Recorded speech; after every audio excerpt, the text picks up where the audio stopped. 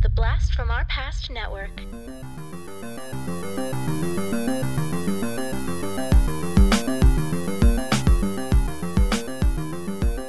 Hello and welcome to the Blast from Our Past podcast. We're the podcast that gives you full-on movie breakdowns, TV show reviews, and a whole lot more, all from the things of our nostalgic past. I'm Adam. I'm John. And today's episode, we have a patron-requested episode. That's right, another patron-requested episode. We love our patrons. This patron is Jeremy Andrews, and the episode that he has requested us to do is to break down the 1993 Batman animated film Mask of the Phantasm, and then review the TV show Scrubs, and then do a live-action casting of Mask of the Phantasm as if they were going to make a standalone Batman movie for that today. I'm actually pretty looking forward to this one. Me too. I mean, we both were fans of Batman the Animated Series, and anybody can go and listen to that episode that we did with the Dynamic Duel Brothers. Mm-hmm. You know, I think it's a fantastic episode. It's actually our most listened to episode, and it's a damn good one. It's a long one because we talk about that and X-Men, and then we do multiple castings. It's a lot of fun,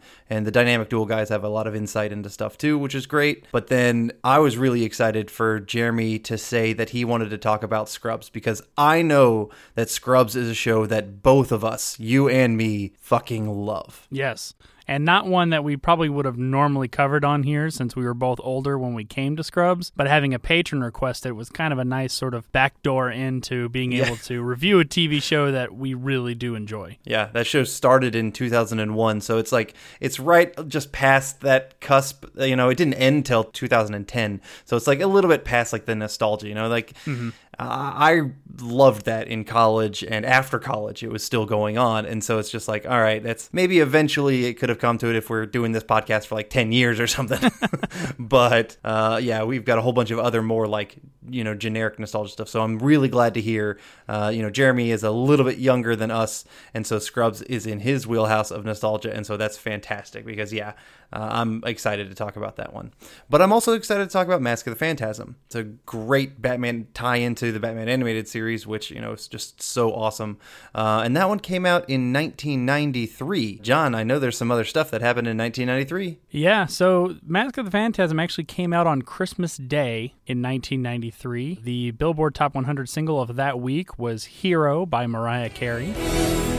And then a hero comes along with the strength to carry on, and you cast your fears aside, and you know you can survive. So when you feel like hope is gone, look inside you and... That's a good song. That's an awesome song. She kind of owned the early 90s. Oh, yeah. Yeah, she was huge. Another just sort of kind of interesting facts. Apparently, a company called Space Advertising Incorporated attempted to launch a giant billboard into low Earth orbit. And from Earth, it was going to be about the same size as the moon. And after the project was canceled, a bill was introduced to Congress that banned any further space advertising. That's a good thing the government did right there. They've done a couple good things in their days. Yeah. So I would not want a sky just chock full of fucking advertising. Exactly. Being from the South, Adam and I are probably, if you pushed us to give an answer, I'm guessing we're both Coke people, Coca-Cola people. Oh, damn straight. Now, I don't drink soda anymore, but I'm still I feel like I'm honor bound to prefer Coke, even when I don't drink soda anymore. So Pepsi, we're going to talk about Pepsi for a second. Which technically is still Southern. I think Pepsi started in North Carolina. Yeah, but we're from Georgia. And Coke started in Atlanta, so... Yeah, we went to the World of Coke when we were kids, and yeah, I mean, being in Atlanta, you have to be a Coke person. That's right. It's not referred to as soda or pop or soda pop. Yeah. In Georgia, it's Coke. Everything is Coke. Exactly. You order a Coke, they say, all right, what kind will you have? You know, I'll have a Sprite. Exactly. I mean, that's what do you do? Exactly. So anyway, talking about the opposition, as it were, Pepsi ran a contest in the Philippines that year that promised about $40,000 to a person who found the number 349 inside of one of the bottle caps. And then Pepsi went on to accidentally print 800,000 winning bottle caps, which led to an amount of outrage and death threats to the executives. Yeah, they fucked that one up. I don't imagine that they paid anybody out. I can't imagine. Yeah. Just sort of a whoops. And Last thing about 1993, sort of on a down note, but 93 saw the death of two kind of notable actors. I think they've become more notable and notorious after their death, but we lost Brandon Lee that year, and we also lost River Phoenix. Yeah, I mean, both, they became even bigger, I think, just because of the potential that we all saw in them and with what they were doing, and they were kind of like, they were on the rise when they died, so it's... Yeah, I mean, definitely tragic losses. Did you ever see The Crow? I don't know if I have, honestly. If I did, I don't remember it. I don't think I have either. So it's not one that I am nostalgic for at all. Yeah. So I don't really know much about for Brandon Lee. I'm a little bit more impacted by River Phoenix because he was in so many things I loved as a kid. Yes. We talked about The Explorers a year or two ago. God, it feels like it wasn't that long ago, but I think it was like 2 years ago almost. Yeah, well, we've recently passed our 2-year mark, so yeah, and Explorers was one of the earlier ones, so it probably was close to 2 years. But he was also in Stand By Me, which we'll probably get to eventually. He had a short part in Indiana Jones and the Last Crusade, which might be a little bit controversial to say, but that's my favorite of the three. It's the most fun. I think it's safe to say. It's like, okay, I always equate, because people do the same kind of discussion with me, and I'm like, all right, Last Crusade is the most fun Indiana Jones movie. Raiders is probably the best film. Okay. And it's the exact same way for me with the Rocky films. Well, I'll be like, hey, Rocky 4 is the most fun movie. If I want to pop in a Rocky movie just to watch Rocky, it's going to be Rocky 4. But when it comes to filmmaking, Rocky 1 is probably the best film of the entire series. Well, that's fair. So. That's my 2 cents. Okay. All right. Well, that was 1993. All right. Sounds like a damn good year, besides the deaths that John brought us, told us all about. That sucks. But, all right. We are going to phase our way, ghost smoke our way, whatever the hell you want to call it, into Batman's Mask of the Phantasm and hope that Jeremy Andrews likes what he paid for.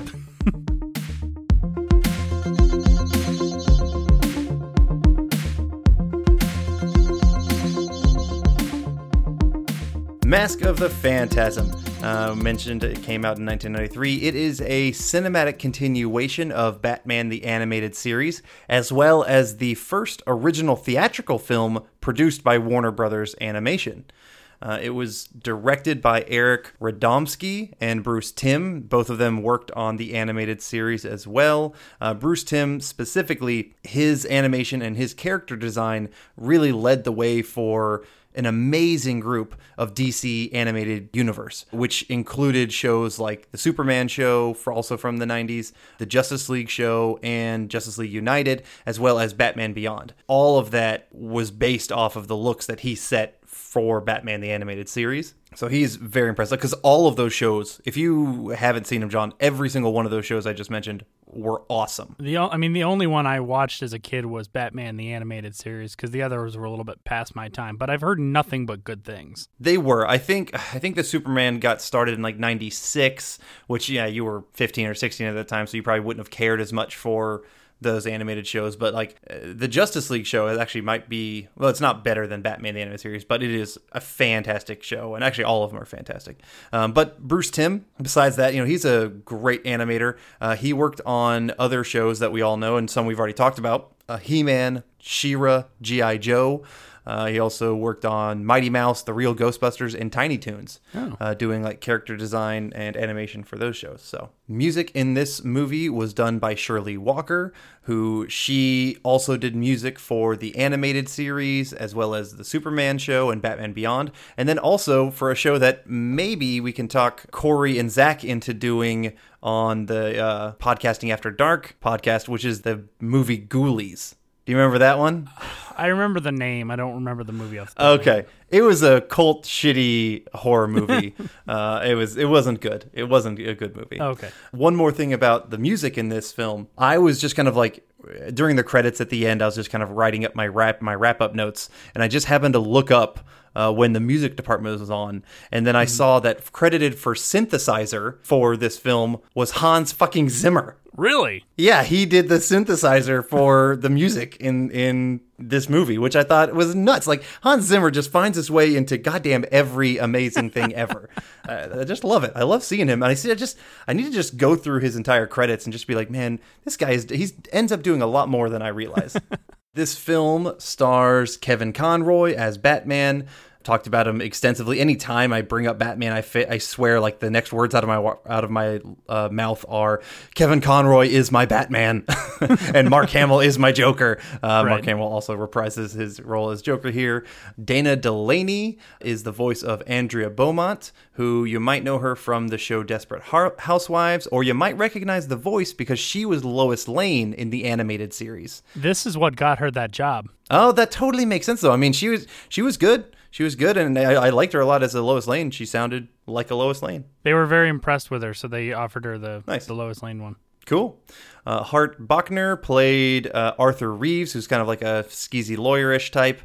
We've actually talked about him before. He is Yes, we have. Ethan in Supergirl, kind of like the hunky guy. And also he is Ellis, most famously for me, Ellis in Die Hard. Right. the coked up guy. Stacy Keach plays the voice of the Phantasm and the dad, Carl Beaumont. Stacey Keach has been in just tons of things. Yeah. Like, honestly, just the man's credits are monstrous. But one thing I wanted to call out, which I don't know if you ever watched the show, and is a fairly short-lived show, maybe only like 2-3 seasons, but he was the dad in the show Titus. Okay. That was a little sitcom that starred Chris Titus. I thought was awesome. If anybody out there also watched that show when they were younger, props to you. Abe Vigoda did the voice of Sal Valestra.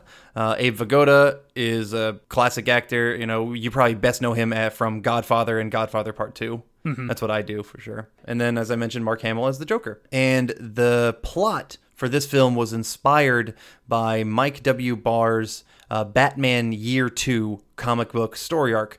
But instead of the villain that was in that comic book series, who was called the Reaper, they made their own original antagonist, who they called the Phantasm.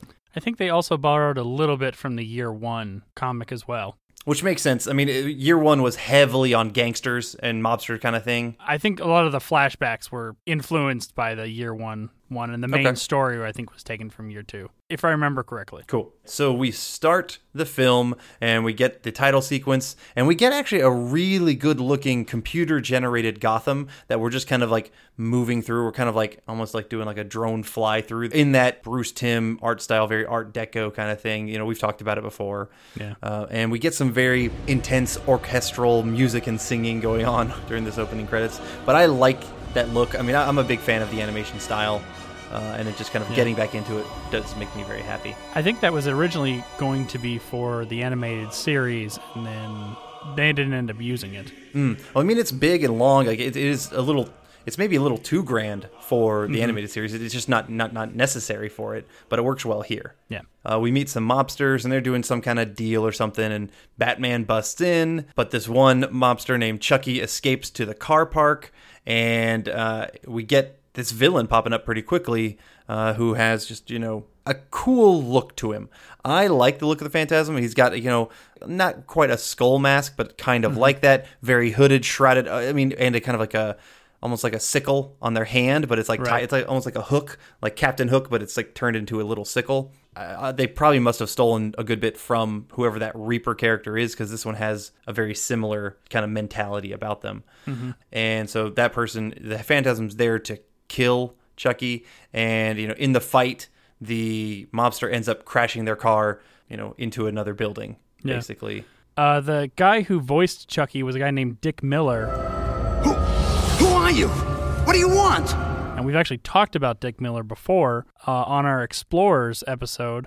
He was the helicopter pilot. Yeah, we actually talked about him in a couple different things, because Joe Dante uses him in multiple different movies. Oh, yeah. He's also in Gremlins, and there was another Joe Dante that I can't remember off the top of my head, but he was in that movie as well. Right. Batman is spotted like at the scene after the car crash, and so the media and everybody thinks that Batman is the one that killed Chucky Soul. And it's like, oh my God, Batman, the guy who doesn't kill people, they think he's gone bad, John. We very briefly meet this mysterious woman who's flying into town, and we just get a little hint about, okay, somebody's coming back who hasn't been here in a long time. We cut to a party, and there's some girls. I kind of like this scene. There's some girls who are like hitting on Bruce pretty hard. I feel like you don't see the playboy aspect of Bruce Wayne all that much in honestly most of the different Batman iterations. But like here they kind of play up like, okay, yeah, Bruce Wayne is a bit of a playboy. They have these girls hanging off of him. They have this other lady come up to him and throw a drink in his face because... I'd watch out for Brucey if I were you girls. First he wines and dines you, makes you think you're the only woman he's ever been interested in. And just when you're wondering where to register the china, he forgets your phone number.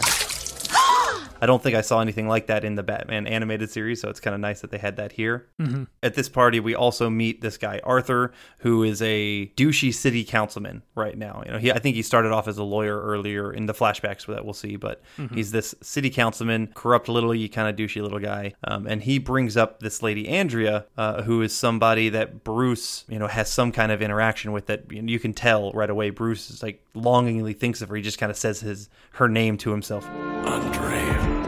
And he has to go off and kind of think about her.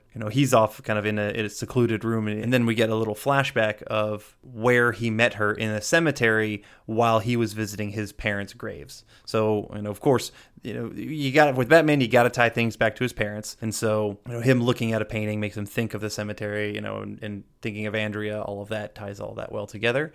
And we continue the flashback for a little bit, and we kind of find out just more about their relationship. But what I really do like at this part is we see Bruce early on in his vigilante days, and we get him just putting on like a ski mask and like regular stuff, and he's going out and fighting. So he's not Batman yet. He's a little bit sloppy. He's not at his perfect Batman peak.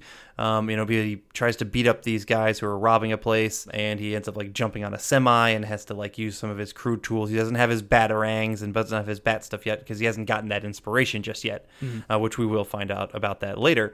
But he ends up jumping on this semi and following it, and in the end, of course, he ends up getting the bad guy. We continue the flashback, and we see that Bruce is training in jujitsu, and Andrea's kind of come over to talk to him. He realizes that he beat up these people, but he didn't strike fear into them, and that's what he thinks will give him the edge he needs as a vigilante to stop everybody, so no one has to have any more dead parents like he has. So Andrea flirts with him pretty good, and we also see that she's got a few moves of her own. She kind of does like a little jujitsu-y kind of throw on Bruce, so that's just kind of fun. But in general, we just kind of see, that they're flirting together and that they have a love that is starting to blossom a little bit. They're working well. We come back to the present time. This mobster called Bronsky drops some flowers at Chucky's gravestone. He ends up hearing a voice, and it's the Phantasm again. So now this Phantasm is going specifically after certain mobsters. I do like the voice of the Phantasm. I mean, that was done by Stacy Keach, but I also like the line. Like, whenever the Phantasm comes to kill someone, he says the line, Buzz Bronsky, your angel of death awaits. And it's pretty creepy. I think that's pretty cool. Yeah. The mobster ends up getting chased into an empty grave and is killed by a large headstone falling on them. The guards saw like this shadowy figure and assumed it was Batman. So again, Batman's he gets all the blame, man. None of the love. Poor Batman. I don't know why the hell he keeps guarding Gotham. They just do not appreciate him like they should. Yeah. We cut to a very old mobster who's reading the paper, and he kind of freaks out. He realizes, other two associates of his were killed. We then cut to Arthur Reeves, who wants to go after Batman. As a city councilman, he wants to try and get this freak off the streets. And they set up like a ruse to try and get the Batman by doing the bat signal, but at this time Batman is investigating the cemetery killing, and he also ends up stopping by his parents' grave while he's there, and he sees Andrea, who apparently back in town, and talking to her mother's gravestone, which she had before. Also kind of interesting that Andrea notices immediately that she sees Batman, and Batman kind of gets scared and flustered and runs away, which was kind of funny. And she just kind of like realized she becomes suspicious of, wait, why is Batman here? Why was he at that other gravestone? So she's a smart cookie, you can tell. Andrea and Arthur go out to dinner, and Batman spies on her, and he ends up flashing back to him and Andrea visiting an amusement park. They're out on a date, and you get a nice little scene where you can tell, also I really like they're at like this world fair, it's like the world of tomorrow kind of thing. And at one point he sees this car design and he really likes it, and we can tell that he is thinking up designs for the Batmobile that's Right. going to come eventually. And it's kind of nice. That's one thing I do like about this film is they set up a lot of like early stuff and some of the how did Batman come to be. And I think this movie ties in really well with the animated series where you get, not really all of that, but now you're getting some of that backstory, which is pretty damn cool. We meet Andrea's father, Carl, as she, we're still in a flashback as she introduces her boyfriend Bruce to him. We also end up meeting this guy, Mr. Valestra, who was the old mobster that we saw in the quote-unquote present day, and he's doing business with Andrea's father. So Andrea's father is getting, he's caught up in some deep shit. We can already tell if he's going to be hanging out with these guys. As Bruce and Andrea leave the building, they see some thugs are like mugging this dude, and so Bruce wants to go over and help them. But, as he's fighting, he ends up like looking over to Andrea and he gets hit hard. The guys get away. And so now Bruce is like, he is all fucking upset that can he have the vigilante life that he wants, to complete the vow for his parents with a life of love with Andrea. And so he has to go through that kind of struggle. Mm-hmm. And that's really what a lot of this movie is about, which is pretty deep for a quote-unquote animated kids movie. Yeah. At Wayne Manor, Bruce, is struggling which way to go. Should he dive further into the vigilante world or the life with Andrea? And he kind of goes over to the cemetery to try and figure out what to do. And we just kind of see that, Andrea comes there and meets him. And they really have a lot of love, John. So I think Batman's going to hang it up. You think so? That's what's going to happen. Well, of course, we're in a flashback right now. And he's Batman flashing back. Right. So I think something's probably going to happen for him to go back to Batman. If that was to take an educated guess. Yeah. We cut back to the present time, and we see Arthur Reeves and an older version, of that mobster. Then in the Batcave, Batman finds a connection between the two mobsters and this Sal Valestra. And so, he's, of course, he's the world's greatest detective. So he's just trying to make these connections, figure out, why are these certain people dying? So he goes to Valestra's home. While he's there, he notices a picture of Andrea's father, who he remembers from back in the day at Valestra's place. Then we get a flashback to Bruce proposing to Andrea. I like Batman in love. It's nice, man. Makes me feel good. He's decided he's gonna change the plan, and he's not just gonna do his vow. He wants to have that life. But what's kind of funny is right after he proposed, all these bats fly up from like a little crack/cave in the ground and just kind of scare the shit out of him. And this, sir, is where he gets the idea of bats being super badass. I never thought this would happen. I always felt like I'd thrown you a curveball, like you never knew what to do with me because I wasn't in the plan. You are now. I'm changing the plan.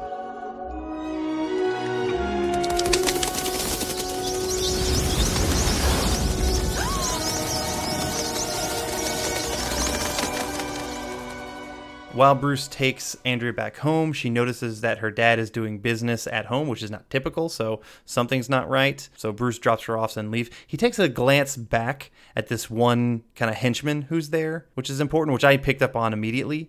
And I was just like, wait a minute, there's something special with that guy. That guy's nose is very unique, too, to me. Did you notice that? Like, did you pick that up on before yeah, what we're coming to? A little bit. For some reason, I was having a hard time discerning that gangster and the flashback Arthur Reeves. Not that they really look anything alike, but for some reason I kept getting confused as to who was who. Well, I mean, if there is one thing about the Bruce Timm art style, it's everybody is white and everybody has very dark hair.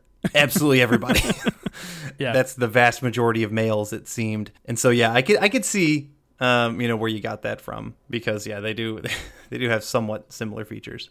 So still in the flashback, Bruce and Alfred go back to the cave where the bats came out of.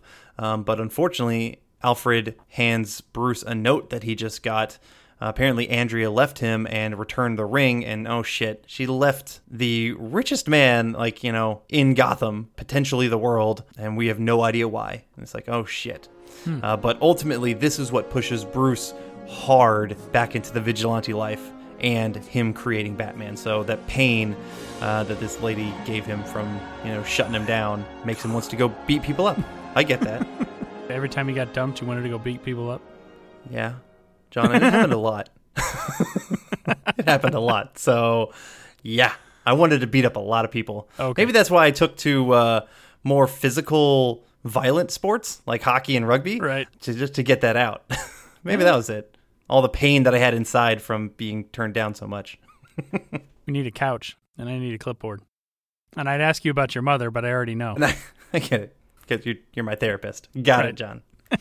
All right. So we're back to the present time, and old man Valestra visits this old amusement park that we saw earlier on. Apparently, this is like Joker's headquarters. Valestra wants him to do business with him, and he wants to pay the Joker to kill Batman, which... If you know anything about the Joker, like, that's a silly thing. The Joker always wants to kill Batman. Right. But also at the same time, he loves Batman. And I don't know if he can kill Batman because he loves him so fucking much. It's a very interesting dynamic between Batman and Joker. But anyway, we cut back to Andrea, who's finishing her date with Arthur. And she goes back to her hotel room, and Batman is already there. You know, he's trying to ask her about her father and get some information about that. You know, in doing so, she calls him out right there. She doesn't say, "Hey, I know you're Bruce Wayne," but she basically does by saying, You still following your dad's orders? The way I see it, the only one in this room controlled by his parents is you. and that's how the scene ends. And I think that's actually pretty badass. She's smart. She figured out she knows that that's Bruce under the cowl. So I think that's pretty cool. We cut to the Phantasm, who's breaking into Valestro's place. But because Sal was stupid enough to do a dealing with the Joker, he was already killed. The Joker kind of obviously gassed him, and he's, in that dead Joker smile, sitting on his chair. But Joker set up a camera to see whoever, was the one going after these people, and ends up exploding the apartment. Oops. Guess the joke is on me. You're not Batman after all. Looks like there's a new face in Gotham, and soon his name will be all over town. To say nothing of his legs, feet, and spleen and head. Phantasm gets out. Obviously, the explosion means Batman comes to the scene to check it out, sees the Phantasm, and chases him down. The Phantasm is able to get away, and the police now see Batman, and they start chasing him. They go to a construction site, and I will say one of the stranger things in this scene is the police are incredibly liberal with their firearm use in this scene. Batman hasn't attacked the police at all, but they are firing on him like crazy. Right. I don't think that's not really typically what you see with police. But Batman does end up getting away. Luckily, he very ingeniously uses his cape and cowl as a diversion, and he escapes. But Andrea luckily pulls up in a car and drives him away. They are at Wayne Manor, and Alfred bandages Bruce up. And Andrea kind of confesses about what happened the night that she sent his ring back. So we could flash back to that moment. Andrea, came into the house with mobsters. They were hitting up her dad for money that he owed them. And to save them both, Carl decided that, they needed to go on the lam. They had to skip town, or else, they both would be dead. We get a couple good things in the scene, that kind of like just little setup stuff. She also mentions that, there is a connection about the costume person who's killing the mobsters with her father. Basically, Batman assumes now that it's her father who's out there as the Phantasm killing them. And basically, this is why Andrea is back to stop him, to find him and stop him. They end up kissing. Then we cut to the next morning, and she's wearing one of Bruce's shirts. Oh, all right. Good job, Batman. Bruce Wayne getting it on.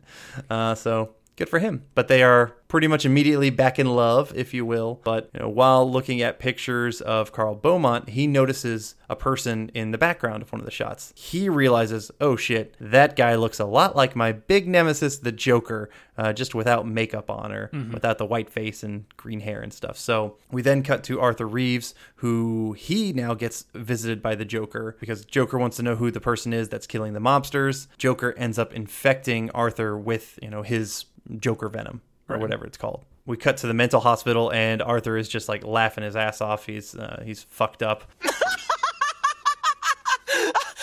I was broke, desperate. They said all they wanted was their money back.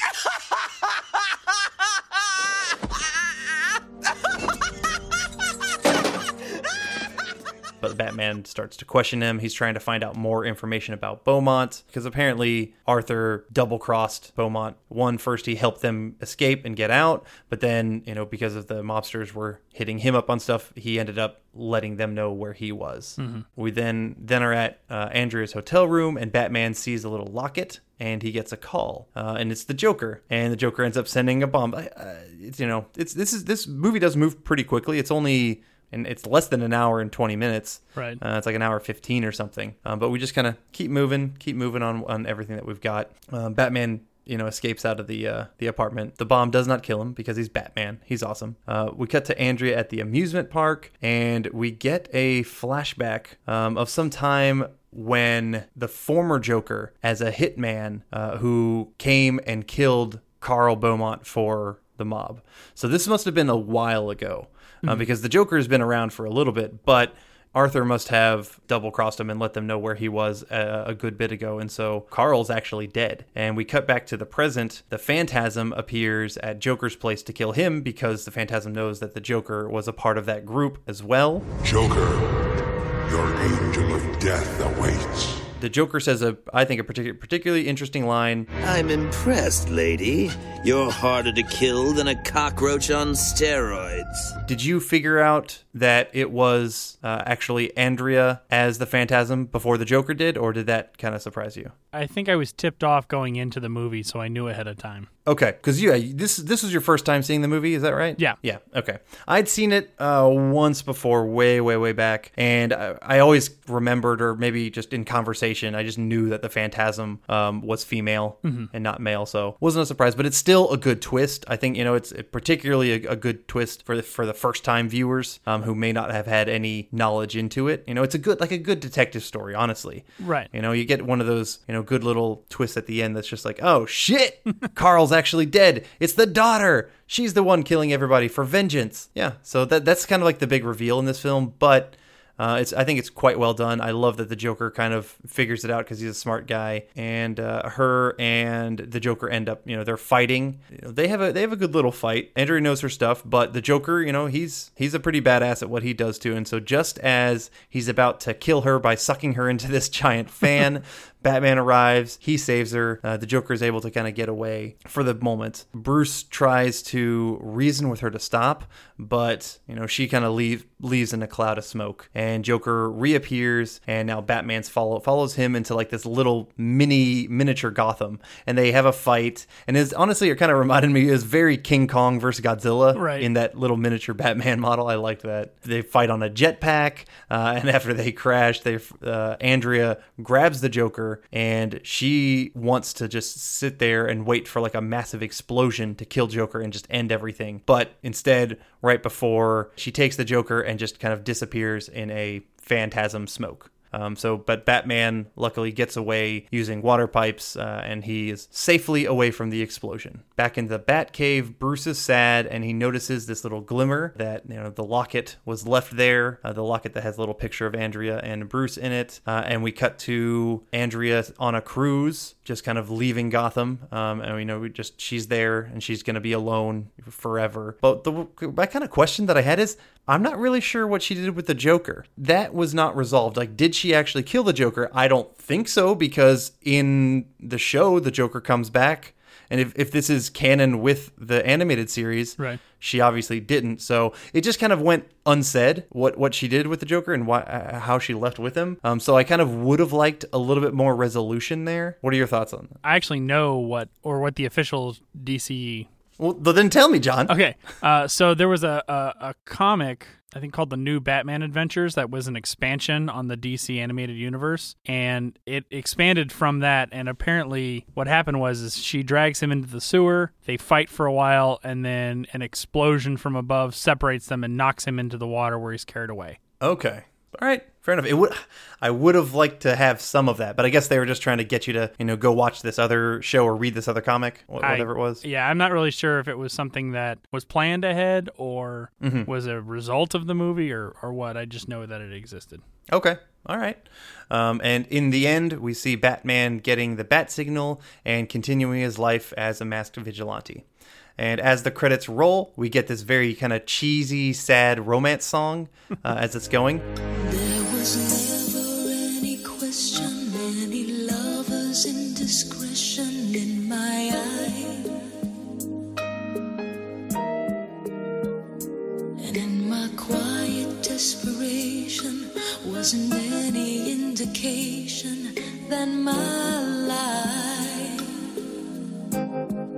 suddenly could change and never be. And that song is actually called I Never Even Told You, and it was performed by Tia Carrera. Yeah. Yeah, which I thought was pretty cool. I plowed through that movie. Right. I mean, there's not like a lot of, not to say that there's not a lot of depth in that film, because I think there is, and particularly for a Batman animated film. Right. But it was one that I don't really remember at all. I remember like tiny little bits. It's one you've never seen before. Right. So it's not like you had a lot of comments to add to it. But as an animated film as well, you know, you get, and being a children's animated film, you know, you get just like kind of moving the plot along pretty quickly. But like the Batman animated series, there are certain things to it that really help elevate it, like the art style, like the voice acting. That's top tier voice acting right there. The writing was obviously really good because they did some really nice foreshadowing early on that you could kind of be like, if you watched it again, you could kind of see little things to be like, oh, Andrea is the killer. Yeah. You know, I mean, like any good, like a Hitchcock, right? Anybody who does like good writing, you know, with these twists or something, you're supposed to foreshadow it. It really helps. Right. And when we first see her, she's like all in this dark shadow, and you just kind of see her lips, and so she's kind of like covered by shadow and whatnot. So that's a little thing to me that screamed foreshadowing. Also, when she did that little martial arts move early on in the flashback with Bruce, you kind of see like, okay, no, she can fight too. Right. That a little bit of foreshadowing. And even in some of the lines, she said, at one point she said to Bruce, I had to come back and Daddy doesn't matter anymore.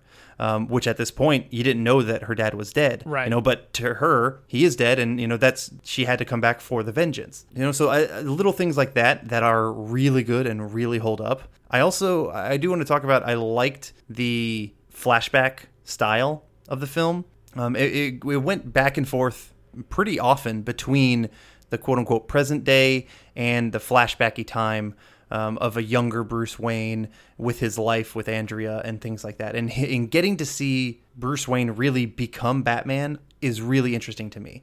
It's not particularly the beginning story. We've all seen the fucking death scene of his parents 100 times, 100 different ways, and I'm tired of that. But these little moments that are like what are the tipping point moments? You know, the times where he like really pushed into the vigilante over the regular life. And this is what we're getting in the film. And that's why I think that's what makes this movie so interesting. And what makes it, you know, I don't want to say it's a cult classic, but it is one that failed in the box office. This movie made about $5 million in the box office, which is atrocious, you know, even for that time. Well, it was not originally planned that this was going to be a theatrical release. It was going to be straight to video, and then kind of late in the production, Warner Brothers said, no, we're going to make this a theatrical release. While everyone was excited about that, that meant the animators had to go. Production time on this movie was 8 months. For an animated film, for an animated, that's insanely fast. And actually, I read this one little tidbit that when they reviewed the film, Siskel and Ebert actually both said that they regretted not seeing it in its theatrical release because they actually enjoyed it more than, I think Siskel said that he liked it better than Batman Returns and Batman Forever. Yeah. All right. So they must not have reviewed it until a couple years later if he was comparing it to Batman Forever, because Batman Forever wasn't until like 95. Yeah, something like that. All right. Well, let's kind of transition from that because, you know, they talked about that they liked it better than some of those films. We don't really have this as much in our nostalgia. Now, Jeremy has told me this is his favorite Batman movie, period. Like, better than Dark Knight. Right. Like, this is when he thinks Batman movie, this is the one. So where would you say, someone, you know, who hasn't seen this, but someone who appreciates the Batman animated show, where would you say this ranks in the world of Batman films? Oh, geez. For you. For me? Yeah. Jeremy's not going to like my answer. That's okay. Hopefully he won't, take away his patronage. God, I got to think about all the different Batman movies there are. Are we counting stuff like Justice League, the movie? Yeah, I would count that if you want. Are we talking strictly Batman? John, this is your list. You count wherever you want to put it. See, I have a much bigger nostalgia pull for a lot of the different stuff. The 89 Batman, probably Batman Returns, all 3 of the Christopher Nolan ones I liked better. I didn't hate Justice League. No, I didn't hate it either. But I know a lot of people did, but I didn't hate it. When it came out on digital, I bought it. I've watched it a few times. I thought it was fun. I actually think that Ben Affleck got way too much shit for his Batman, where I actually kind of enjoyed it. Just for the nostalgia factor, I'd probably still put the 66 Batman above it. Wow. Oh, okay. So all right. Now we're getting into Schumacher territory down here, John. Well, we're talking about the Adam West movie. No. I know. I'm saying we're gone past all of that, and now we are down to the Joel Schumacher stuff that you're putting this one with. I put it above that.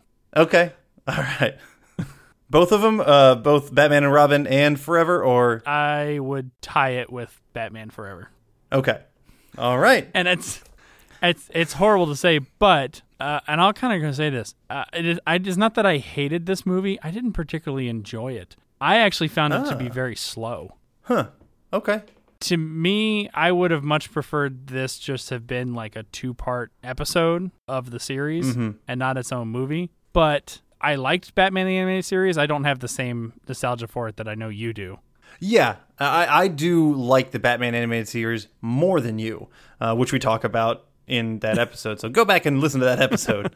It wasn't bad. I mean, Yeah. I had my son watch it with me, and he seemed to enjoy it mostly, although I think he also found himself kind of drifting a while, because they did kind of touch on some pretty adult stuff. Yeah, they did. And I don't mean like adult as in inappropriate, but just adult as in cognitively things that I know he was not going to understand. Yeah, and I think that's probably why I think it resonates with some people as they've gotten older, like Jeremy.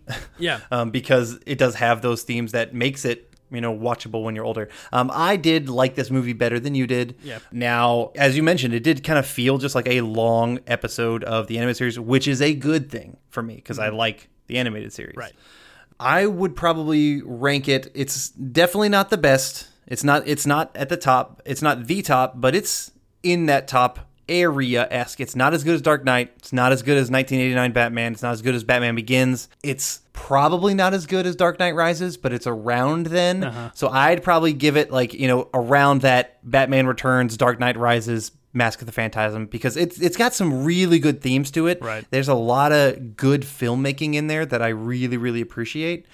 So I still find it to be quite good. As I've mentioned before, man, Kevin Conroy and Mark Hamill. Right. That's my fucking Batman and Joker till I die. I also should say I haven't really seen any of the other animated Batman movies that have come out. I kind of you didn't see the Mr. Freeze one? Yeah, I kind of saw, well, not just the animated series ones, but like the Under the Red Hood. Oh, gotcha, Like yeah. that. I actually have seen part of the Red Hood. I haven't seen the whole thing. I started watching it really late one night and kind of fell asleep while I was watching it. But it like Hush or Ninja Batman or any of the more recent ones, I haven't seen any of those. No, I've only seen a few. I mean, Hush is just came out not too long ago, so that'll be fun to check that one out. But I have seen Under the Red Hood, and I have seen The Killing Joke, which I actually didn't care for The Killing Joke, but I was pretty toasty when I watched that movie. It was actually at your place. It was like, I think over Christmas or something. I was pretty drunk when I watched it, but I didn't like it all that much. But anyway, but I did like Mask of the Phantasm. I thought this was a pretty damn good animated movie. Okay. I hope you're okay with that, Jeremy.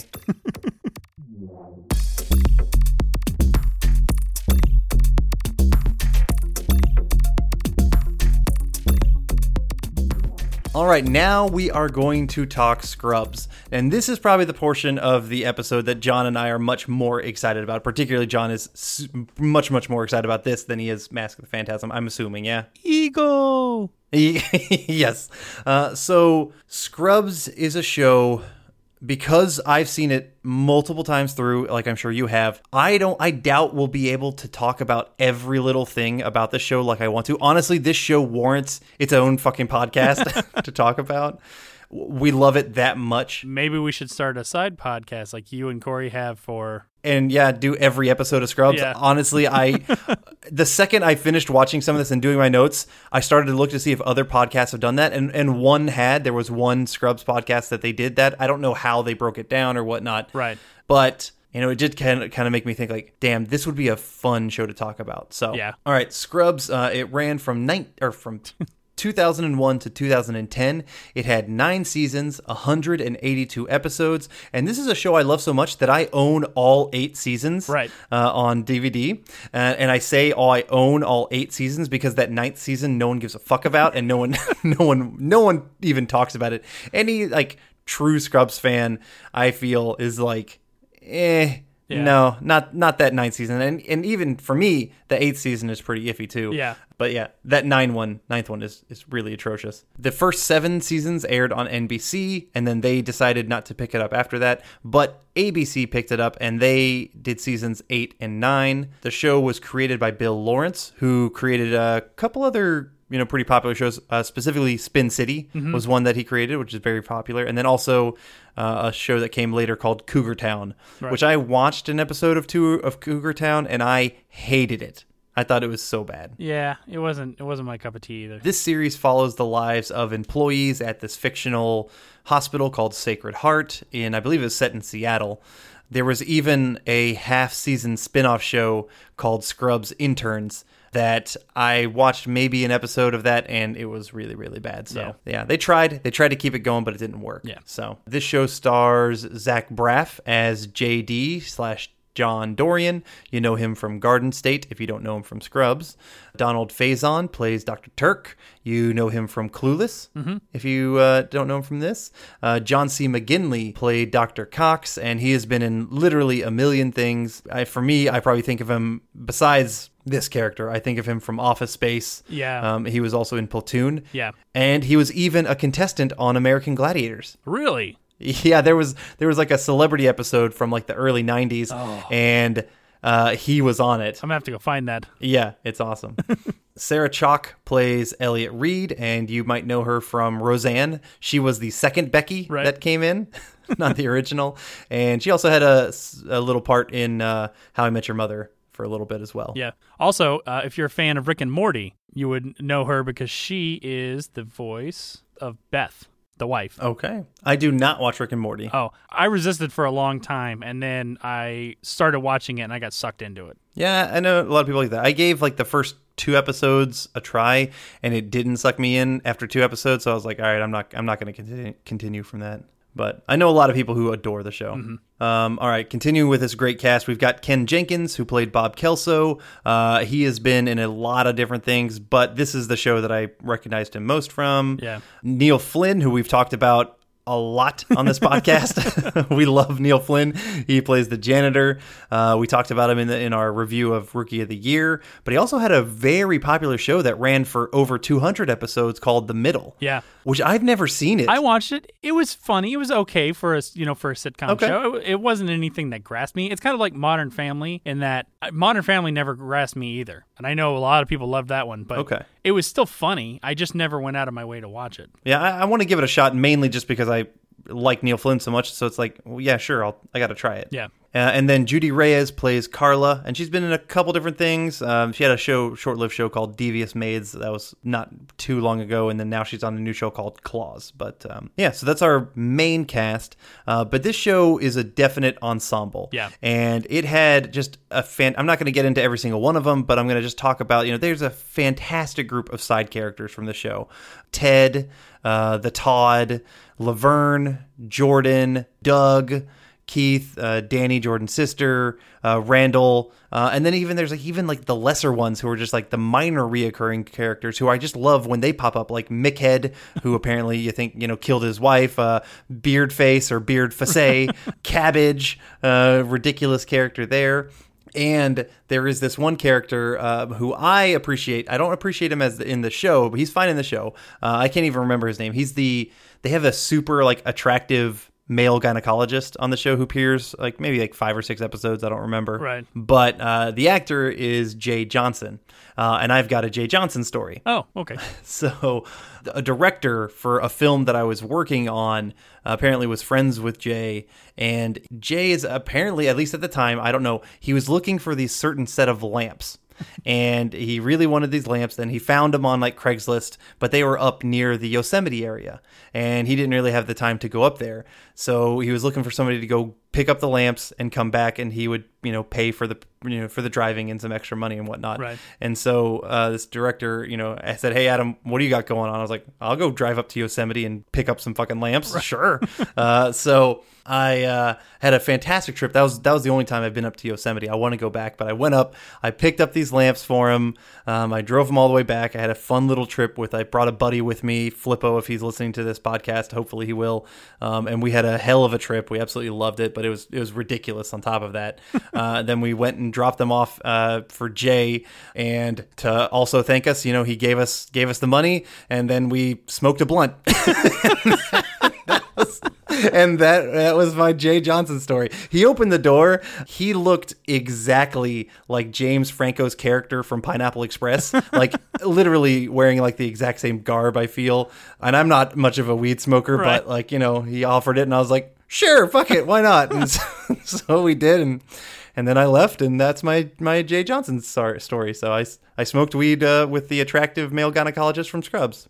I'm sure a lot of ladies were jealous. Maybe.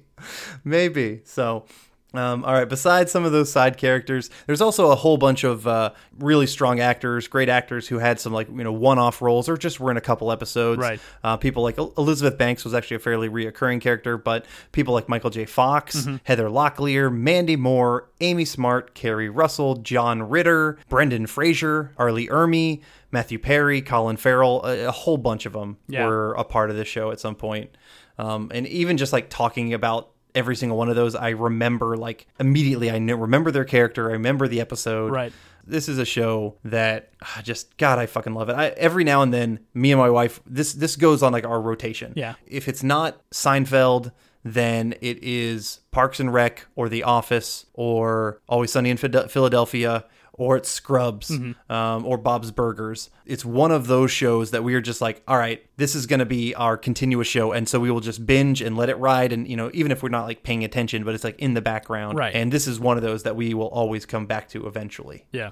We restarted. It's been a while since we really watched a lot of these, but we started about 2 weeks ago knowing that we were going to record this. And we're still only in season 3, but I mean, I've already seen all the episodes anyway, so I wasn't worried if I wasn't going to be caught up on the whole show by the time we recorded this. And I remember we actually were pretty late to the game getting into Scrubs. They were already on the downswing, I think, once we got into it, but I fell into it hard and went back and rewatched everything multiple times. Absolutely. I remember watching this in college is when I got started. It was maybe about halfway through its run or something. That's when I started watching it, and I bought the first couple seasons on DVD and would watch those and really enjoyed it. There's a lot of special things about Scrubs. There's just fun things like Cox, who has a different name for JD, or just the thing that really defined the show, at least artistically, or how they kind of did a lot of the writing, was the use of JD's either internal monologue. He did a lot of narration for the show, right. But also you really saw inside his head a lot, and that was the main thing about the show was you would see his little his imagination going wild, and you see him visualizing different things, and they would become little comedic segues or kind of cutaways or something like that. That really kind of became a thing that continued throughout the show for the entire run. And the writing on the show was great, and I attest to that by every time there was a guest actor, the parts were always funny. Yeah. Not just the actor themselves, but the character was always memorable. Yeah. To the point where you're like, oh, I'd love to see that character again. And, sometimes you would get to see him. Sometimes they'd bring on a guest for a whole season, someone who'd kind of start around the beginning of the season and end sort of the end of the season. That's Heather Graham. You saw her for, I believe it was season 6, 5 or 6. I don't remember, but she was on there for a good little bit. Whichever season they did the musical episode, it was the season before that, I think. Yeah, I think that is 6. I was going to say, I think the musical episode was season 7. Yeah, I think so. Yep. But you mentioned Elizabeth Banks. She was great. Mm-hmm. Yeah, I would have liked to see more of like the Michael J. Fox character as well. He was really fun. Yeah. But everybody, you're right. The way you put it, they wrote great characters, and you wanted to see more. Right. It was really cool. And the actors were always good, and even actors I don't really watch all that much. Like recently, I was watching one of the episodes that Jay Moore was on. Mm-hmm. And Jay Moore's okay. I'm not really a huge fan of Jay Moore. Some of his stand-up is funny, but the character he played on the show was great because it was a former colleague of Dr. Cox who had slept with his wife. Like a protege for Cox. Yeah, he's like the JD before JD, right? Who slept with his wife, and Krista Miller plays Dr. Cox's wife, who was actually Bill Lawrence's actual wife. Oh, which is also funny because JD also slept with Cox's wife. Yes, too. Yes, hell, even though it was unknowingly. Yeah, true. He didn't know who she was at the time. But Jordan was a great character. Yeah, she was. Just because she was kind of like, she was harsh and brutally honest and funny, and there wasn't a character on the show that I just hated when it was on. Well, that is a very interesting about the show, is that they did a fantastic job of showing the different sides and showing depth in every single character on the show. Yeah. There wasn't like that one person who was always the villain. Yes, at times like Jordan could be a villain, or, mainly Dr. Kelso is kind of like the villain-esque. But, there are at times you see Dr. Kelso being incredibly vulnerable. Right. He's got a gay son and a dog that he loves to all end. And there are scenes where you see Dr. Kelso having to make these incredibly difficult decisions because he's the head of a fucking hospital. Right. And he has to decide, do I let this one rich person live so they can give us a whole bunch of money so I can end up saving 20 more lives with it, as opposed to letting this homeless person stay and get this clinical trial, or things like that, which I think is incredibly important about to what makes the show interesting to me, is because you see so many sides of these characters. Yeah. The other thing that I thought was interesting is that even though it's basically like a sitcom, it's actually a single camera show. Okay. So it's not multi-camera like a lot of sitcoms, like Seinfeld, How I Met Your Mother, Yes. Big Bang Theory. They're multicam. This was a single camera show shot like that, but it's still essentially a sitcom. Yeah, I mean, but you get different artistic values from doing a single camera shoot. You have to get a lot more coverage, and because the 3-camera shoot is meant for you do things in just as few takes as possible to get it shot and move on to the next show. Right. Movies are shot, single camera style. Right. And that's kind of what they're known for. So I want to talk about, let's first talk about the theme song. I can't do this all on my own. No, I know I'm no Superman. Superman. I think the theme song is fun. It's catchy. Mm-hmm. It gets me into the show. I really like the opening of it. It's just a fun little, it's a good little song that gets you into the show. Which was actually suggested to Bill Lawrence by Zach Braff. Okay. He came to him and said, hey, you should check out this band. This song should be our theme song. Huh. Well, Zach Braff, he knows his music because I believe he also helped pick the music for the soundtrack of Garden State, which, had a fantastic soundtrack to it. So as we're talking about music, I want to talk about the use of music in this show. Yeah. Scrubs uses music incredibly interesting to me, especially as, a filmmaker or someone who studied film. They use music both diegetically and non-diegetically. And so what that means is basically think of it as diegetic sourced music is music that you see the source from on screen. So, for example, if you see a band in the background and then you hear whatever the band is playing, that's diegetic music. Non-diegetic is music that, think like a typical soundtrack. Right. Something that is just playing that helps get the mood, that sets something, stuff like that. Something that the characters don't hear. Yes, exactly, that the characters don't hear. This show does both of them, and both of them really, really well. For example, we'll talk about some of the non-diegetic, uses.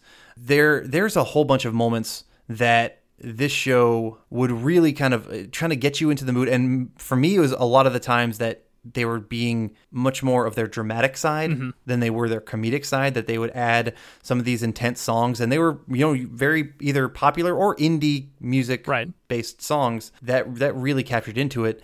And then on the flip side, with the diegetic side, there's some really cool moments. One, they had an entire musical episode, right? That you see diegetic music there. The first episode of season 2, Colin Hay, who was the lead singer of Men at Work, the Land Down Under people, right? He's just kind of like, in quote unquote in JD's head, but just singing the song Overkill. Just like in the background, but you see him doing it, following him around. At least there's pretty lights, though there's little variation. It nullifies the night from overkill. Day after day it reappears. Night after night my heartbeat shows the fear. Ghosts appear and fade away. Come back another day.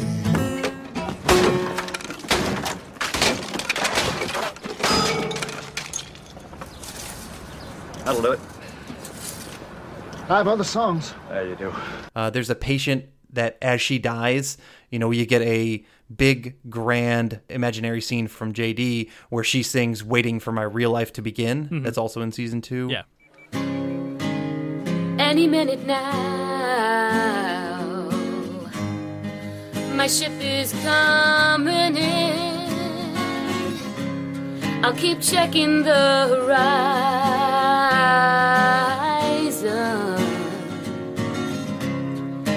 I'll stand on the bow, feel the waves come crashing down, down, down on me. Ted's band, obviously, they use that all the time. And a good moment that they had was when they were singing Over the Rainbow for the Wizard of Oz episode. Right.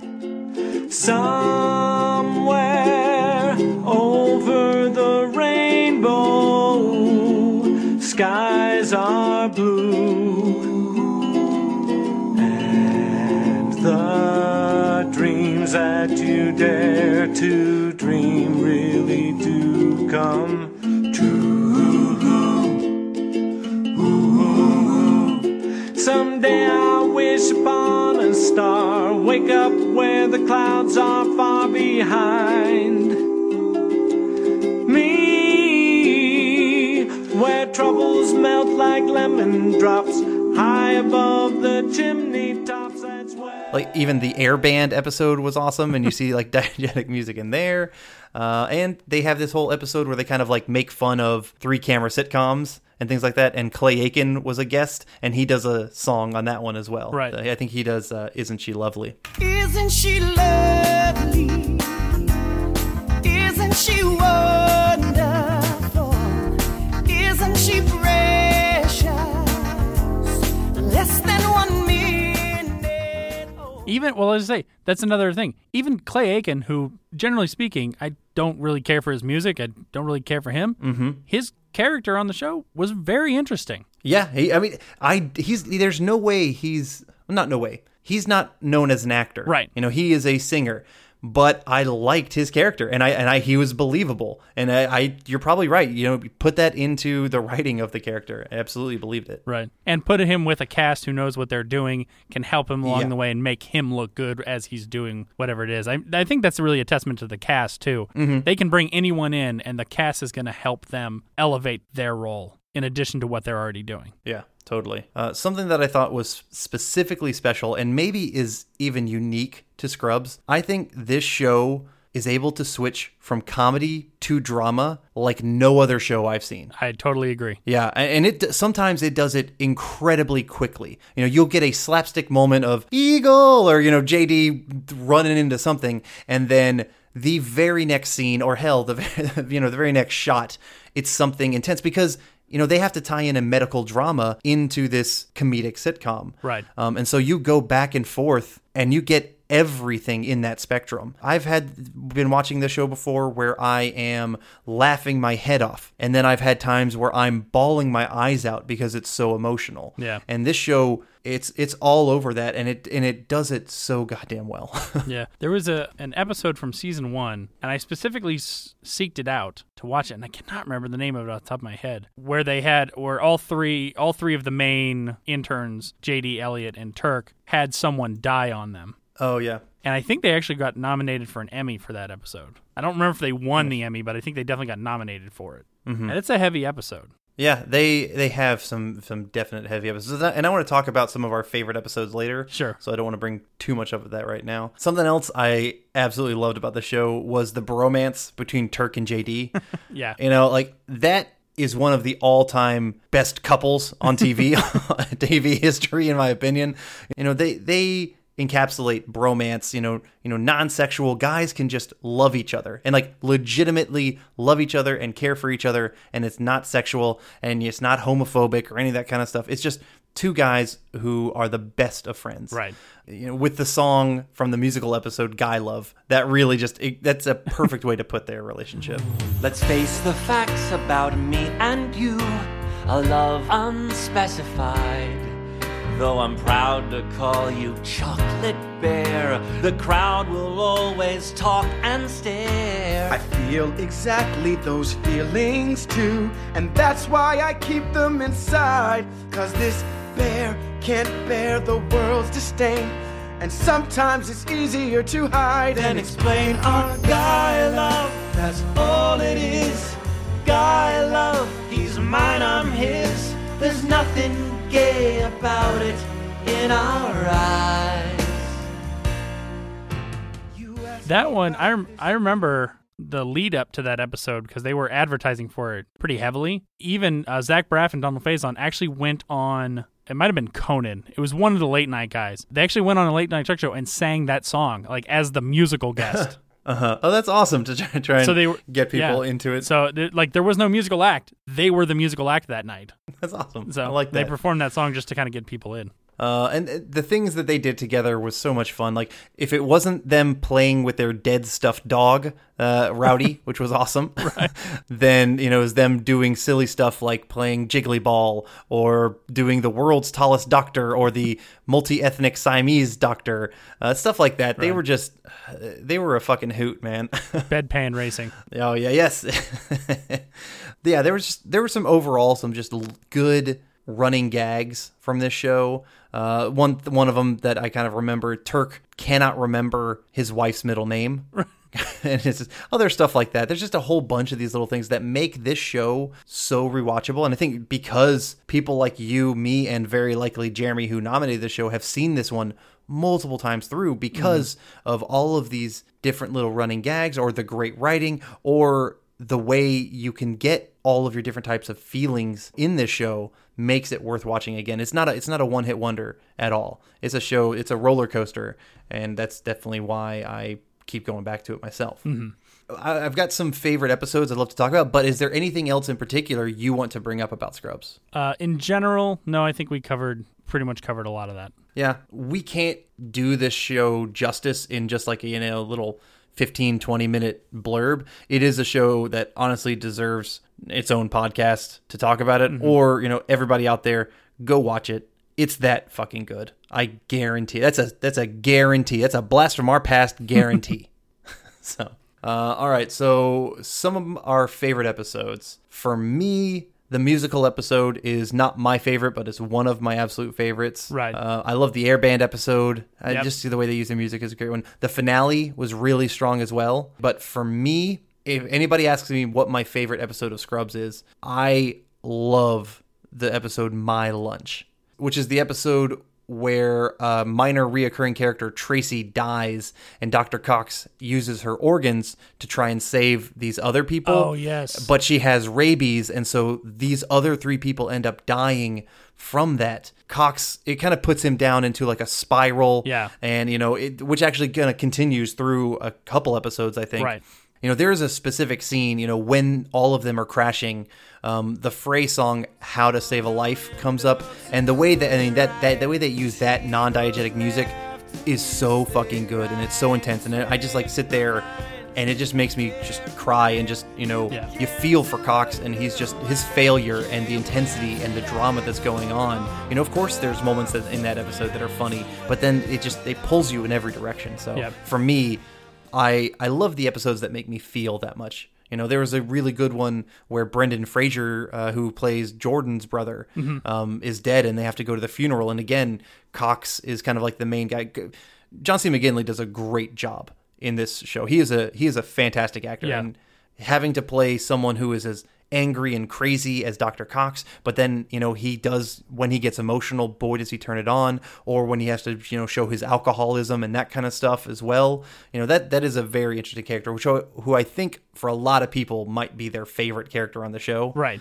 Might be for me as well. I love Kelso as well, because I think he's got similar stuff where, you know, he has some of that depth that you don't see maybe as much as you do with Cox. But yeah, so those are some of my favorite ones. I could talk about honestly, I could talk about every single episode, but any other standout episodes for you? Yeah, well, the ones you mentioned are obviously ones that I loved as well. Some of the other serious ones, the one I was thinking about from season 1 is called My Old Lady. That was only the 4th episode into the whole series. Yeah. So yeah, that's the one. Yeah, JD has. She's a great little character actress, but she's that really old lady, right? Yeah. And I think she dies at the end of it. Yeah, I think she actually, if I remember correctly, I think she actually holds the record for the most on-screen deaths of any person. Because she's awesome. died in. She was in Desperate Housewives, and I think she died in that. She was in The West Wing, and she died in that. She was in that. Like, I think she has more on-screen deaths than anyone else. At least in a dramatic series. There was an episode called My Cake, where we find out that JD's father's died. Now, JD's father was played by John Ritter, and they decided to do this episode in response to John Ritter actually passing away. And so they felt they should pay homage to John Ritter by doing this episode and kind of acknowledge. That way they could, one, you can tie up the story because now you no longer have that actor, but it gives them an opportunity to kind of pay homage to this guy who was actually hilariously funny anytime he was on the show playing JD's dad, more so than I think I'd ever really seen him in any other show. Like, very slapsticky. I agree. I wasn't, I didn't watch, was it Three's Company or whatever, like, back in the day, but I did enjoy his character. Now, a character I did not actually enjoy, and I still don't really enjoy when he's on screen, is JD's brother. I just don't care for him. Oh, I like him fine. Some people do, yeah, some people do.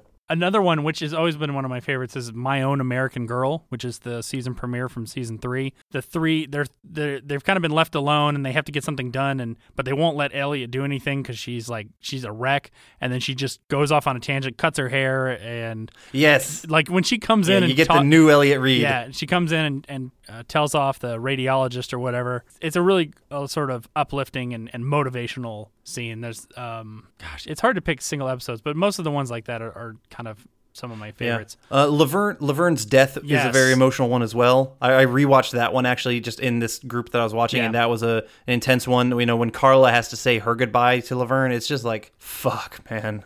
Yeah. This show, just kind of, to tell you, this show has had such kind of an impact on my life. My wife and I have a habit that came out of this show, and we still do it now. We still do it all the time. Actually, 2 habits that come out of the show that we do. A lot of times you'll see JD and Turk do the Wonder Twins thing, where they put the fists together and then turn them as if they're interlocking the rings and then pull apart. Yeah. And, the Wonder Twin powers activate. My wife and I do that anytime we fist bump. We fist bump and then do the twist and pull. Yeah, I have definitely noticed that. And then we also do, anytime Todd high-fives anyone, he snaps afterwards. Oh, yeah. And my wife and I have done that for a decade now. Every time we high-five, we immediately snap afterwards. Yeah, definitely noticed that too.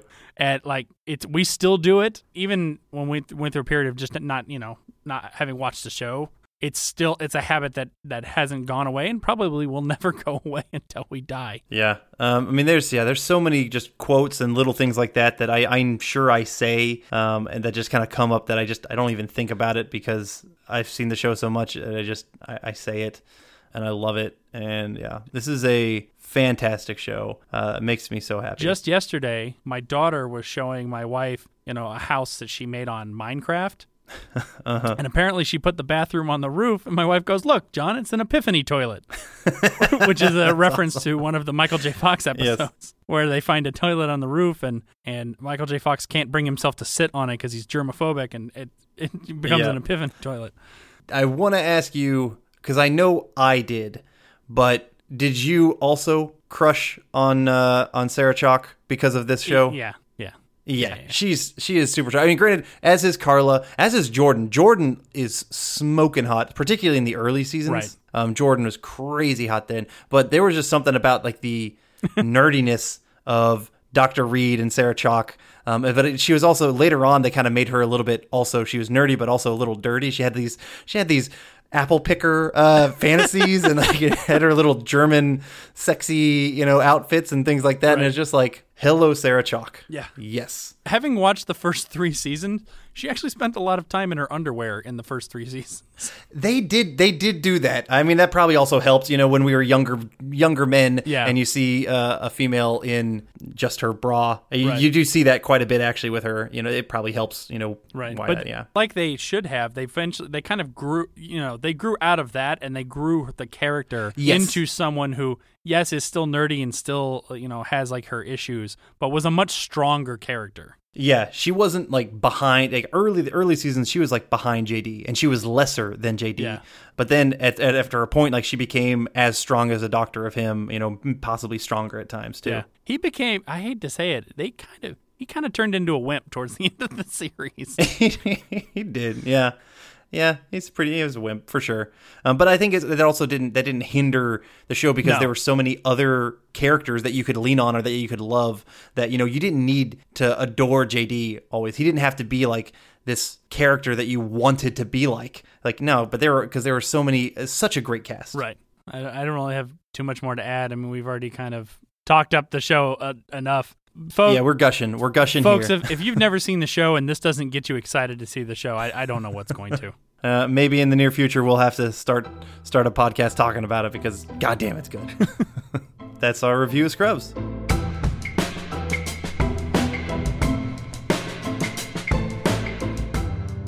This episode of the Blast from Our Past podcast is not brought to you by Doctor, my belly aches. You've got butterflies in your stomach. You got a Charlie horse. Operation. A broken heart, of course. Operation. The whitest cramp is true. Operation. And I'm the doctor for you. Operation. Remove the pieces and collect your fee, but don't touch the sides. Water on the knee. Operation. $1,000 fee. Operation. Pay a rib or two. Operation. I'm the doctor for you. Next, please. Operation from Milton Bradley. All right, and now we're going to do the casting portion of the show. And as we mentioned at the top, we're going to be casting Mask of the Phantasm as a live-action movie. That's what I did. Mm-hmm. Live action, yep. Okay. This is going to be interesting. I mean, first of all, it's Batman. Batman is a kind of controversial figure when it comes to casting. Yeah, yes, and he's constantly being recast. Yes, and this is not the first time we've cast a Batman. Correct. Curious if we were going to use the same Batmans that both of us cast before. I knew I wasn't because when I cast my Batman and Robin, I cast it in the vein of the Batman 66 sort of goofy, campy one, so I knew I was going to redo it. So, from the movie, the characters we're going to cast are Batman, Joker, Alfred, Commissioner Gordon, Andrew Beaumont, Carl Beaumont, Arthur Reeves, and Salvatore Valestra. Some interesting choices here because this is essentially kind of like you get a lot of sort of gangster movie vibes from some of this. Mm-hmm. So this allows, I think, for some interesting casting. I'm very happy with my casting. Interested to see what your thoughts are on what I cast for them. One of them you might take issue with. I might understand why, but we'll see when we get there. Okay. Yeah, I found it difficult to do this casting, partly just because Batman and the Batman franchise casting is just... It's constantly happening, and it's just constantly, it's tough to get it right because, I'm also, in like that group who's just like, oh, you cast him as Batman? Or other stuff. But then, then I see him and then it's fine. Like, I'm curious. I'm trying to be as open-minded as possible to Robert Pattinson as Batman. Right. And my approach to this casting was I'm not trying to think of this as the start of a franchise or anything like that. I'm just trying to I'm trying to think of like the Joker, like the Batman movies they have recently, this is a one-off, and I just want to cast whoever I think would be really good in this one-off Batman. Yeah. That's how I took it. Now, generally speaking, I think I cast a little bit older than maybe would have been necessary for the timeline. However, they can young them up. I don't care. I went with actors who I think fit the frame, and then I can just worry about whether or not they need to look old or young later. You can go multiple routes because of the story here, and you get a lot of flashbacks that are at least like 10 or 15 years earlier. I found that to make it even more difficult on which route I wanted to go. Did I want to cast more on the younger side who would fit more naturally in those flashback scenes, or did I want to cast a little bit older side who then you could young up to also fit those flashbacks, or vice versa? Right. So I tended to go maybe slightly older, but not all that old, honestly. Okay. I kind of. We'll see. We'll see. All right. Well, let's go ahead and get started. Let's go ahead and start with Salvatore Valestra, who was the gangster who essentially put the hit out on Carl Beaumont and tried to hire the Joker, much to his chagrin. Yeah. Oh, good one, John. That was actually pretty good. I saw that coming to your head, and as you said it, and you're like, oh, that worked really well. And like, yeah, it did. All right. Do you want to go first, or would you like me to go first? Yeah, no, I'll go first. I'm pretty happy with my choice. Okay. Salvatore Valestra is an old mobster, and there's a plethora of old mobster actors to choose from, and so I just stuck very straight in that wheelhouse. I went with Harvey Keitel as my Salvatore Valestra. Interesting choice on Harvey Keitel. Keitel is an interesting actor. Yeah. Some of Keitel's stuff is kind of hit or miss with me, but okay. A lot of his acting. I mean, I loved his character in Pulp Fiction. Yeah, he was awesome. I think he was the wolf, character. right? He was really cool. He was in Reservoir Dogs too, right? I'm thinking that, right? Yes, yes, he was. Yeah, I loved him in Reservoir Dogs as well. There's nothing I can really say bad about Harvey Keitel. I mean, he fits the old gangster vibe. He can play a badass if that scene, if that requires it. You don't see Harvey Keitel being vulnerable too much, which I kind of felt like Sal was vulnerable in the later part when he's trying to go to the Joker and stuff like that. That would be interesting to see. Fair enough. As well as, actually, the person I picked to play Sal, you also don't see too often that sort of vulnerable side. And I'll kind of use that to springboard into my choice. What's one of the biggest mobster movies in the world? Goodfellas? I would say even bigger than that. Godfather? I went with Al Pacino. Al Pacino. I thought about him, and actually when you were talking about stuff, I was like, I wonder if he went Al Pacino. Al Pacino fits. I think he fits. He's a good actor. Yeah, I like that choice. That choice. I mean, both of those guys, I think both of them are tried and true actors in any genre, but especially sort of in the gangster genre, and either one would work just as well. Yeah, definitely. All right, so let's move on to Carl Beaumont, who we kind of only really see briefly in the movie. Yeah, we almost didn't really need to cast him, but it is an important part because of the twist. Yes, yeah, exactly, because you think he might be the Phantasm the entire time. And if they do similar in our movies to the animated film, you might even use the Carl Beaumont voices to kind of throw people off from that twist. Exactly. All right, so who did you choose? I wanted to also stick with an older actor, someone who, would fit into the time frame, similar with my Harvey Keitel and that kind of stuff. Somebody who, you can go. I think you can go a lot of routes with Carl Beaumont because he doesn't have to be gangster type. He's kind of like an accessory, right? So you can go a lot of routes. I went with a really good actor. He can do tons of different stuff, and I'm sure he could do what I need here. I went with Tommy Lee Jones as my Carl Beaumont. Okay, interesting. Yeah. I mean, he fits. Yeah, I don't know. He's got that age range, and I don't think I've used him before, so I'm like, all right, Tommy Lee Jones, it is.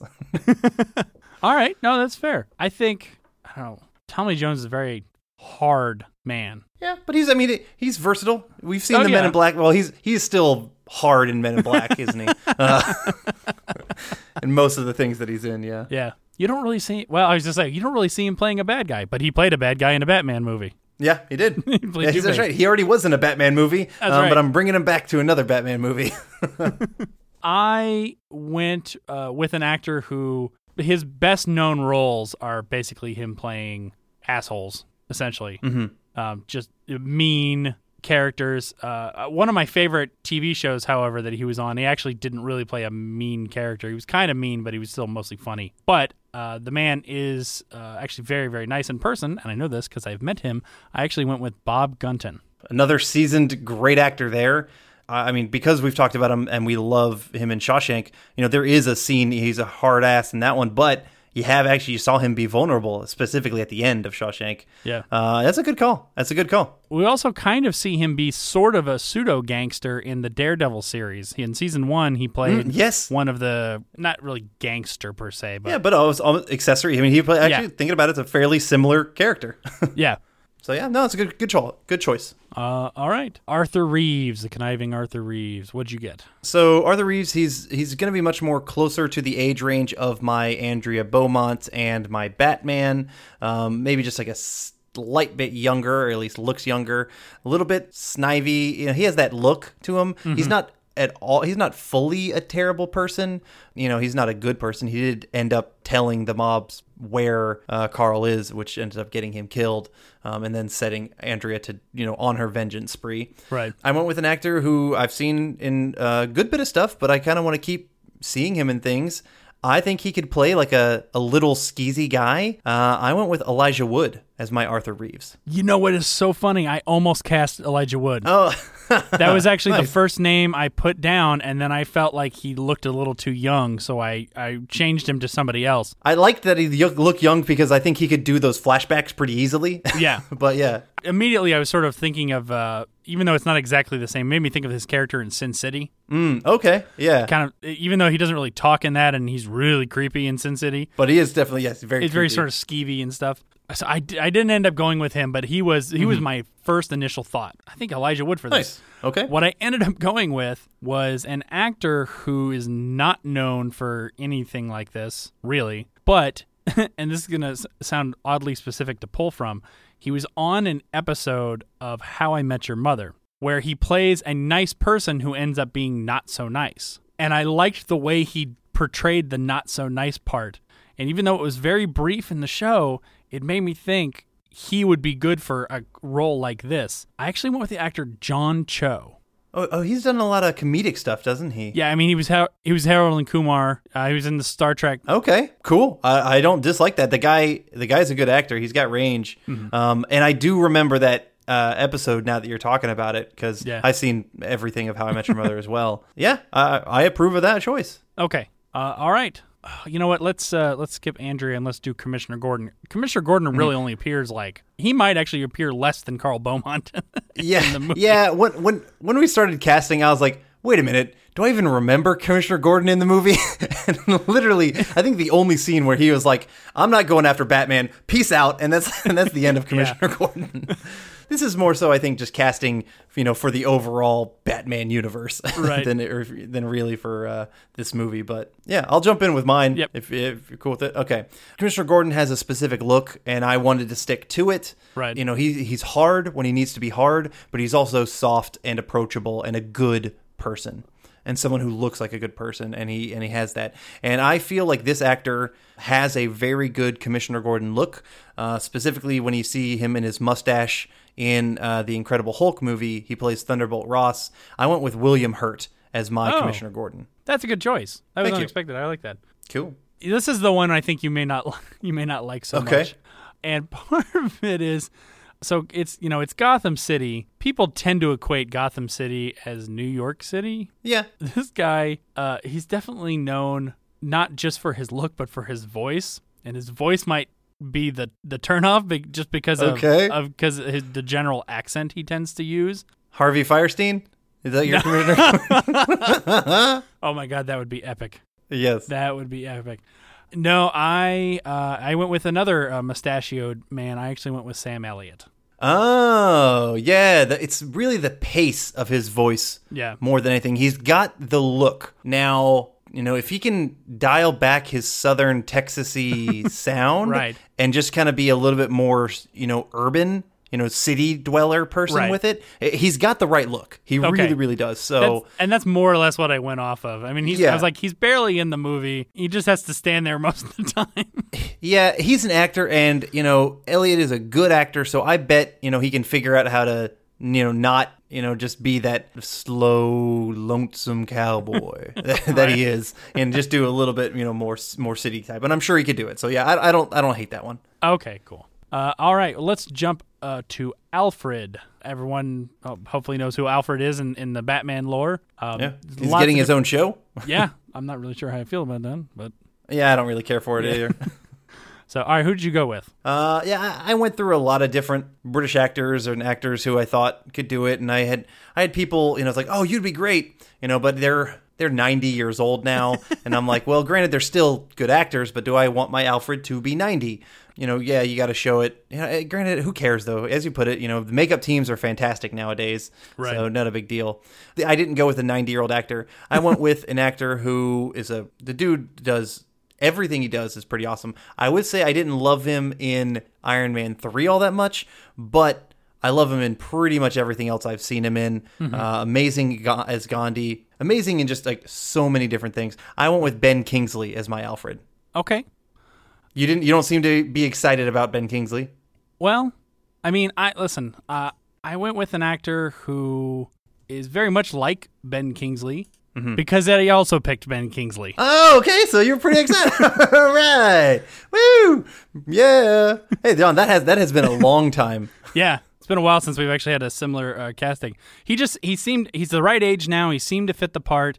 He can have that. Alfred always has this sort of air of elegance about him, even though he's a butler.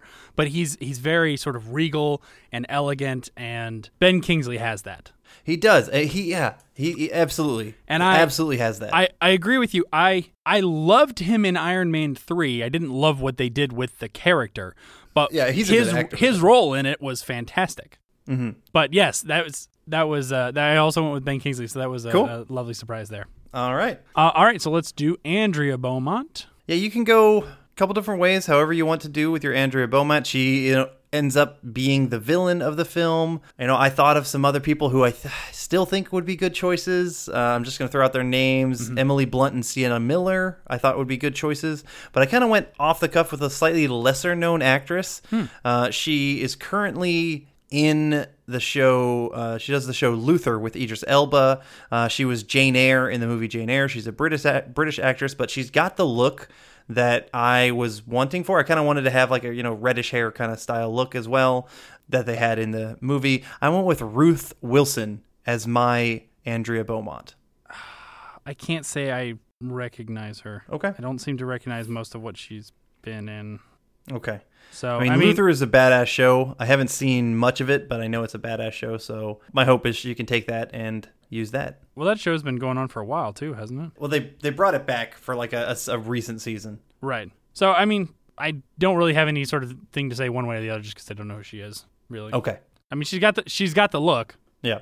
I went with a much more well-known actress. I mean, she's a great actress, so it's hard to kind of necessarily dispute. I mean, I think this role lends itself to a lot of different people. Mm-hmm. I agree. Unless I had a stroke when I was watching it. She had red hair in the show, right? Yeah. Which I mentioned I wanted to keep that. Yeah.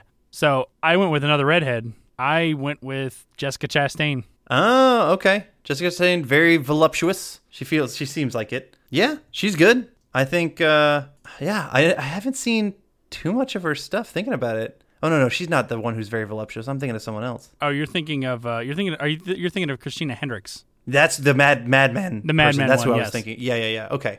Okay. Yeah, Jessica Chastain, definitely redhead, definitely good actress. I haven't seen much of what she's in. I haven't seen Interstellar, haven't seen Zero Dark 30 or Tree of Life, but have you seen The Martian?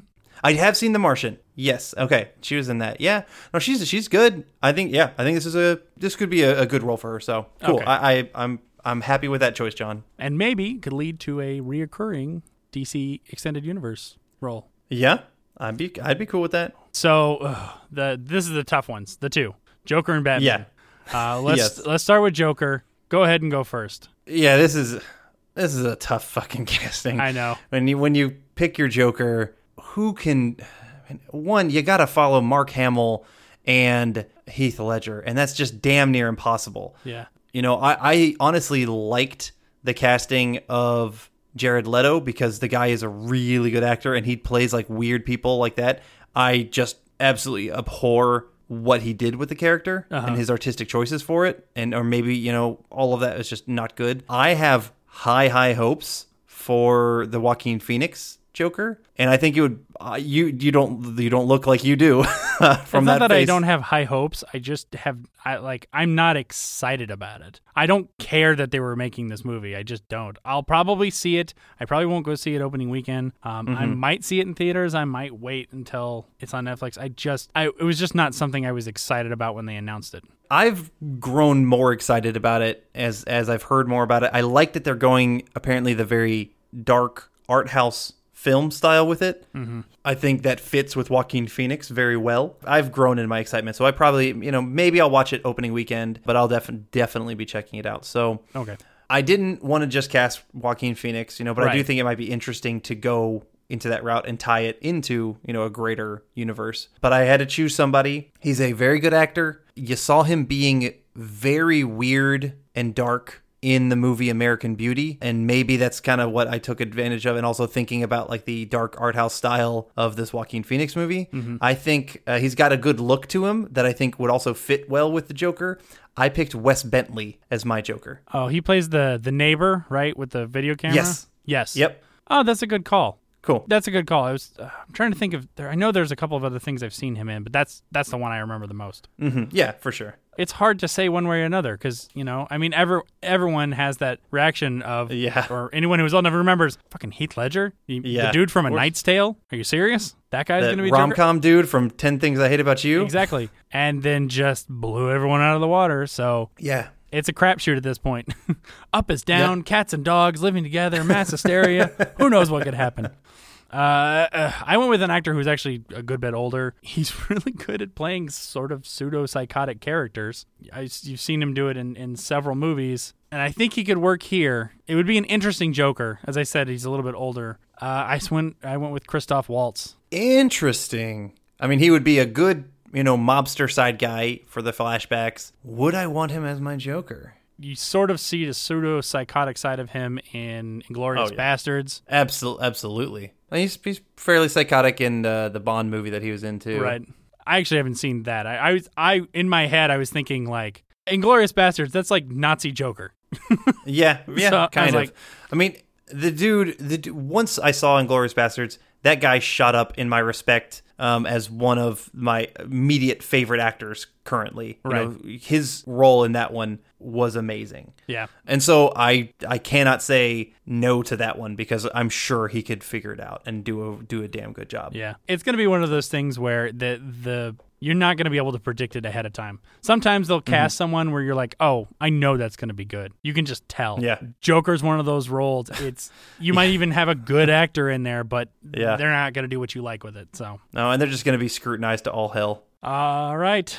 The big man, the Batman himself. Adam, go ahead and tell us who you cast. Yes, so my last casting of Batman was Karl Urban, and I thought long and hard if I wanted to continue Karl Urban for this role. I do think he would be a good fit, but ultimately, for the sake of casting, I wanted to go with someone else just to kind of get another Batman, someone else that someone can yell at me for choosing as a Batman.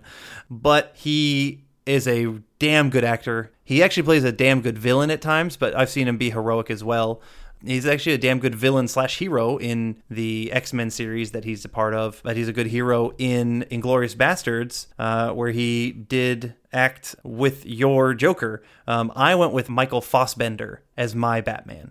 Okay. I could totally see that. He's a really strong actor. Yeah. I think he's got a really good Bruce Wayne look to him. Maybe you darken up his hair just a little bit, but I like him. Yeah, I can't argue with that. Okay. He's about that right age.